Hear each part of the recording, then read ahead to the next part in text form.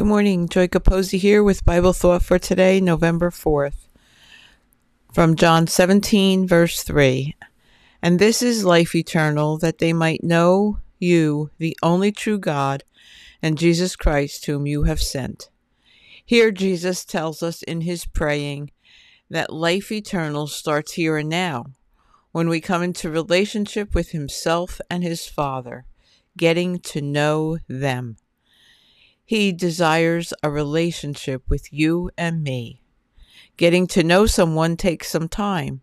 So let's take some time today to build a relationship with him, and may it increase our desire to know him better. Keep on praying and spread the word.